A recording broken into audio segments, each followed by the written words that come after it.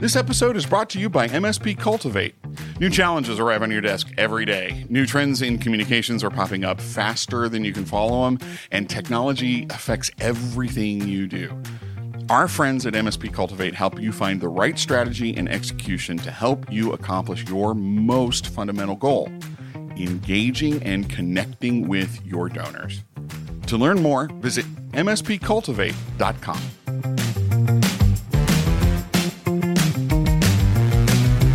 From We Are For Good Studios, this is Fundraising is Funny.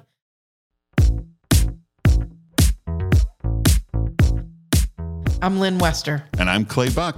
Every week, you can join us to share laughs And shocking case studies. as we unpack the most ridiculous situations that happen within our sector. Because sometimes we just have to laugh at ourselves in order to learn. Laughter through tears is my favorite emotion. This is the podcast, and we're your people. We've got you, friends. We've got snacks, too. Because here's the thing. We believe in the power of generosity to change the world, and something tells us you do too. At the root of each of these stories is a serious ethical question, a system or a structure or a person that allowed it to happen, or an outdated practice that is just ready for disruption. Now, don't worry. All the names here have been changed to protect the innocent. But the stories we share are 100% real life in the world of nonprofit fundraising. Because come on. Fundraising is funny. Okay, let's go.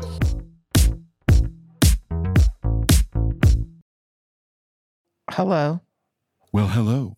I said hello. Hi. Have you ever been at a conference and you're like, hey, everybody, and the room kind of just looks at you? Yeah, but have you ever been in that room and then they go, oh, come on, you can do better than that. And you're like, okay, if there is an icebreaker, suddenly there's a session next door that I want to see. And that's why I sit on the aisle or near the back, just in case, you know? And yet you and I as speakers both know that how important an icebreaker is. It is kind of funny. Yeah. So Clay, man, When you start something with, oh, Clay, man, I know we're in for it. I have a story if you're game to hear it. I mean, this is our podcast and it is the premise. So here we go. And everyone begins with, we have Can you say no? Can you? I could. It would be an awkward podcast for the next 20 something minutes. It would. So thanks for joining us, everybody. We're going to sit in awkward silence together. Kind of like a staff meeting. Oh. When the big boss shows up. Oh. Ooh, that's... No, really. We want your input. We want to hear from you. So I have a story, and Yes. it happened a couple weeks ago, and I've been kind of ruminating on it. Ruminating. I'm trying to bring vocabulary here. Ruminating. Fundraising is funny, but Mama got an SAT score. Well, but what? Okay. All right. I'm not going to go. Don't. Yep. No. Don't All do it. Ruminating. I'm with you. Ruminating, Yep. or noodling, as I like to call it. And a client came to me a little crestfallen. Another word. Crestfallen. You're welcome, everyone. A little crestfallen. They had just had their annual giving day. It was a university, of course. And she came to me crestfallen because they were doing their debrief. Is that when you drop your toothpaste? Crestfallen. It's Colgate crashing. Anyway, she was crestfallen because they had just had their giving day and they did a great job. And I was so proud of them. Mm-hmm. But of course, in the debrief, the big boss came and wanted to join the debrief to give some feedback. And so she was in the middle of talking about their numbers and how many new donors they acquired, how many donors had retained, how much money they raised, things like that. And the big boss said, well, I am proud of the effort. However, oh dear, University XYZ, who is one of their peer and aspirants, on their giving day, raised X amount of dollars and had this many new donors. And that is almost double of what we did. Oh, dear. And I'm not, and of course they pulled the famous line, help me understand. Okay. How come we didn't raise that much money or have that many donors? And so I asked her if she would mind sharing the name of the university. And so here I am to share it with you. Oh, no, sorry. I'm not going to share that name of that university, but she shared it with me. And so I just did a little digging. And I knew how my client had counted their gifts. Mm-hmm. It was really clear. It was very much, I would say, above board, according to CASE guidelines and FASB. CASE, the Council for Advancement and Support of Education. We have this thing called the Blue Book, and you follow the Blue Book, and John Taylor is like, yeah, so... Is it like Kelly's Blue Book, and you can like value your... Well, you can value plan gifts, yeah, sure. But... And we had, they had done everything right. No gimmicks, no you get socks if you give. All this to say, then I dug into the peer and aspirant institutions giving day. Peer and aspirant institutions. You are a regular thesaurus today. I am on fire. En fuego. That's en fuego in Spanish for those of you who also are not polyglots. And somebody can go to fundraisingisfunny.com and tell me what a polyglot is. And for our Gen Z friends, it's lit. Lynn is lit. Oh, yeah, I'm litty. Yes. So I went and did some digging and found out that, let's just say University XYZ had some creative counting techniques. Oh, okay. And their numbers weren't being tallied in the same way that my clients' numbers were being tallied. So it was kind of like Blue Book Plus, if you know what I mean. Okay. So it's funny because you'd think apples are apples and oranges are oranges until you eat a pluot and you don't know what the hell is going on in your life. Right? Because you're like, what is a pluot? And for those of you who've never had one, they're weird and delightful and weird all at the same time. And how come what's inside my orange is red? Like, talk to me about blood oranges, people. That will freak you out as well. So all this to say that fundraising is funny because we do have some leaders who will do creative counting. And it's not, up to them. But when you go to compare yourself, you have to really look at the parameters for the comparison. So are we talking about how we track numbers and results? Are we talking about benchmarking? Are we kind of talking about both? Yes. Yeah. Like Clay in your world. Well, yeah. So there's 1,000,001 stories, and could go on for hours. But like, I think this might relate to your world as well, because I've seen this done now a few times, and it sort of makes my head hurt. Now, when we say major gift, and people say we need to invest more in major gifts. I mean, first I go, okay, well, what to you is a major gift? And really, okay. And that I'm sure we have talked about in other episodes and just sort of, beat into the ground. And when we say major gift, are we talking about an annual gift that we expect to get as part of our budget every year? And therefore we expect that donor to renew it again and again? Or are we talking about a major gift that's for a specific project or a specific campaign? Right. Or, like really, let's put some definition to what we mean, because what I sometimes see is major gifts is a separate budget line item. Yeah, all the time. And then I start to go, okay, sure.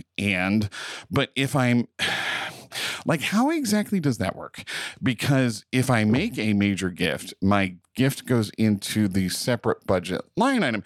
But if I was solicited for not a major gift and my projections were in this, like, it gets messy. You're making my head hurt.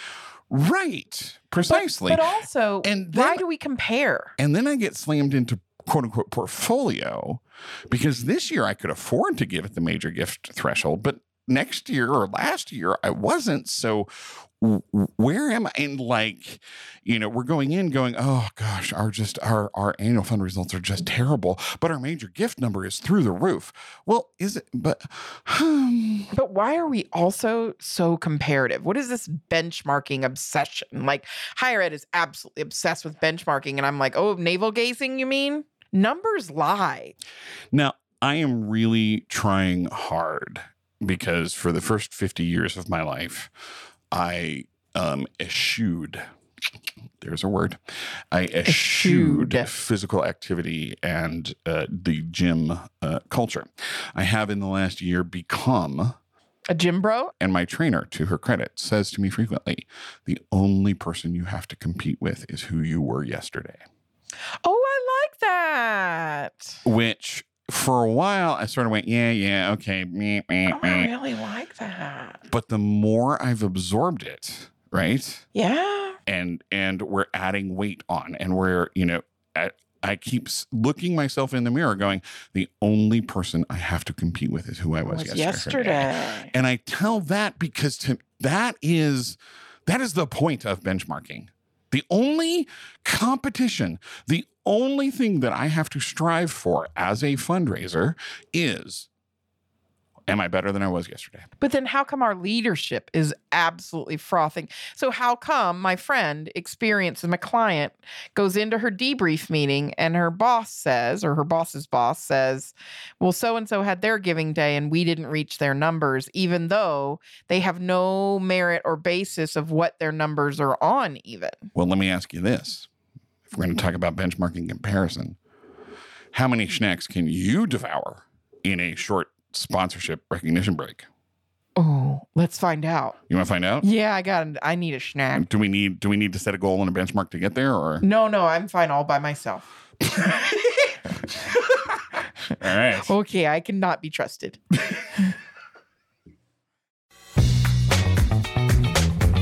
Taking a quick moment here to share more about our sponsor, GiveButter, the all-in-one nonprofit fundraising platform that's empowering millions of change makers like you to raise more, pay less, and give better. Nonprofits use GiveButter to bring together multiple tools, including donation forms, fundraising campaigns, events, auctions, CRM, email marketing, text messaging, and more, all for free, thanks to their 100% transparent tipper fee model. As the #1 rated nonprofit software company on G2 across multiple categories, including donor management and auctions, GiveButter is on a mission to power the next billion change makers. If you're a nonprofit, school, team, or any kind of group looking to raise money, sign up for your free GiveButter account to get started in minutes. Head to givebutter.com to claim your free account today. So numbers do lie. Yeah, is what we're basically getting for example, to. Clay, if I were to go to some of your organizations and ask their fundraising leadership, hi, can you tell me what a first-time donor is? They would go unicorn, mythology, rumor. Rumors? Rumor has it. Rumor has it. Okay, yes, a first-time donor, yes. So some organizations define a first-time donor as somebody who hasn't given in 5 or 10 years. I might have to have another snack break on that one. Some people define a first-time donor as like, oh, well, they gave to our unrestricted fund, but they've never given restricted. So now they're a first-time donor to a restricted fund. Whereas me, I'm old school and simple. Have they ever exchanged gifts, property, or otherwise things with your nonprofit before? First-time donor.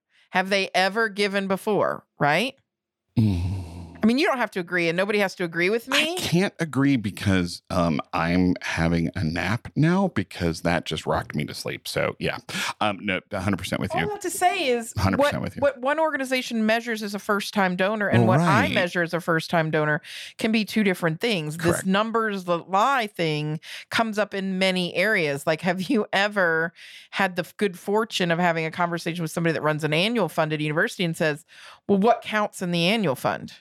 Yes. And then 7 hours later, woken up from your nap and been like, oh my God, that's an interesting, what is annual giving? What is major gift? So how, like, this numbers lying thing is important because people are put under so much pressure. We already have retention problems in our employees as it is. In our industry. Well, we have retention problems with our donors. We have retention problems with our employees. We have retention problems with our leadership. Sometimes I even have water retention problems, but that's a whole nother issue. All this to say is, okay, so what does it mean? Have you ever seen an organization who had some numbers one year and then when they got a new leader, they had completely different numbers the next year? I've made a pretty good career, both as a frontline fundraiser and as a consultant dealing with that exact issue. So how do we understand? How do we combat the number blues? Here's the question. And I think this is for a others to discuss at other higher levels. The question is, do we need to invest in standardizing numbers for the profession? Well, we have that, but nobody seems to want to follow them. Well, do we though? Do we? Some. Like, okay, so, we have the Case Blue Book and we have FASB accounting standards, but we don't have... I mean, and we have CFRE, like, that says what a definition of certain things is. Sure. But AFP has AFP them as the well. Code of Ethics and all that stuff. But right. Nowhere does it say you have to count it this way, otherwise you're false. Have you ever looked up the formula for lifetime value? Whose formula? There you go. Precisely. Right. There are at least 5 that I know of. Different calculations for lifetime value. So this reminds me, okay, so I was a kid once. I know, hard to believe. I was a child. And sometimes it's not, though. Sometimes it's very believable. Still a child. And my dad, of course, worked in the food industry. And all of a sudden, one day he came home from work and a work trip, and he was really upset. And I couldn't figure out why he was so upset. And he was mumbling, and that's usually means that he's really upset. Uh-huh. And the year was 1988 through 1990. So that's a year in my life, apparently. But about that time, yeah, my dad came home mumbling, and I said, "What's wrong, Daddy?" As I ate my, Jell-O that my mom had carefully made for me that day after dinner. And he said, "These labels. And I was like, "What's going on with the labels?" And he said, "They passed a new law that said that every food company in America has to use the nutrition facts same labels." Mm-hmm. Well, at the time, he was the CEO of Planters and Peanuts. And that was going to cost them millions and millions and millions of dollars. Sure. And he had to redesign. He had to have all the packaging for the nuts and the snacks and the cheese balls and everything redesigned, because regardless of the company, you have to have the same label for nutrition on it. So the reason I'm telling this story is not just because I'm talking about my dad, who I love dearly, and my mom, but shouldn't we all have the same nutrition label on our fundraising? Well, but I mean, and this is a totally... Would standardizing help? Would it help? And this is tangential, but forgive me. It's okay. Because some of the people that I respect most, and I have always said and will continue to say, the best friend, the best relationship that a development officer can have internally is with your chief financial officer. Amen. Do not at me. I don't want to hear it. We'll discuss it in a different episode, but sure. Fundraising is about relationships. Yes, fundraising is about relationships that bring in money. And if you and the financial officer are on the same page, your job, your life, everything is going to be a lot easier. But we have financial officers who come from different backgrounds. I would very much like to encourage boards and leadership and CEOs to bring in financial people with specific experience in nonprofits. Yes. CFOs that have never been around fundraising before do not understand the complexities and the issues around nonprofit accounting and what needs to go in it. Just as simple as how you record a pledge, because I will be, whatted if I am not counting that 5 years of payments. I know you accrued it in year 1, but it's still okay for me in year 2. But simple as soft credits. I had a CFO, a very good, very talented CFO, but I had a CFO tell me one time that soft crediting was the most unethical thing she had ever heard of. I know, right? Then how do DAFs and community private foundations? Precisely. Well, no. A DAF is just a checkbook, so you can record it to the donor's account. No. And all this to say... Fortunately, I resigned before the audit happened, so I have no idea what happened there. But anyway, no, my point is, could we standardize that? There's a vocab word. Look that up in your Funkin' Wagnalls. That's like strategery. Strategery. Standardized. Does anybody else remember look that up in your Funkin' Wagnalls? Heck yeah. Laugh-In? Strunken White, too. Strunken White. But for those of you who are listening that don't remember Laugh-In, please search out episodes of Laugh-In, Rowan and Martin's Laugh-In. Trust me, you have never seen anything as funny. Anyway, and sometimes fundraising offices are a little bit like a Laugh-In episode. I feel like our podcast is a little bit like a Laugh-In episode. I mean, I have worked with marketing people that are Joanne Worley. I'm just saying. And database admins that are Goldie Hawn. But that's a whole other story as well. What's our punchline? What's our punchline, Clay? Standardizing across the sector, I don't know. I think that would be huge. And who is the arbiter of that? I think the punchline is know your numbers for yourself. Benchmark? Sure. Compare and see what others are doing, but understand the differences and the nuances, and don't compare yourself to an organization that isn't doing the exact same thing. You only have to be better than or as good as you were last year. Agreed. And here's the other thing. If you know your numbers and when you get educated on your numbers and the industry, and my punchline is this, stand up for your numbers and know. And you know what? In my world, the peer and aspirants, blah, blah, blah, know how they count, know their ins and outs. You know what I mean? Like really think about what that means for your organization. Because if somebody walks in the door and says, you're not doing as good as someone else, but you know that their numbers might be conflated, for example, or maybe they took a dollar amount off of every registration and counted it as a gift, or that their definition of first-time donor and your definition of first-time donor are different. Speak up. Knowledge is power. Can I offer a piece of tactical advice? Oh, I love it. Tactics and practice. Let's go. I don't know where that came from. It's our new jingle, though. Dashboards and CRMs out of the box may not be set up the way you think about them.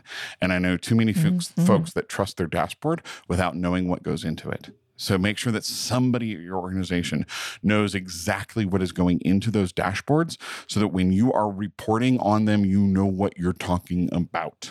That is where we will fall apart every time, is if we don't know the numbers, right? If we don't know our numbers backwards and forwards and where it goes into them. So again, the takeaway, know your numbers, know what you're measuring for you, measure what matters. Have you had one of those situations that you want to share with us where somebody has used numbers either against you or just not in a way that made sense for you? And you were like, how do I battle through this? How do I think about this? Let us know. We want you to share. You can go to fundraisingisfunny.com and, we can talk through that with you.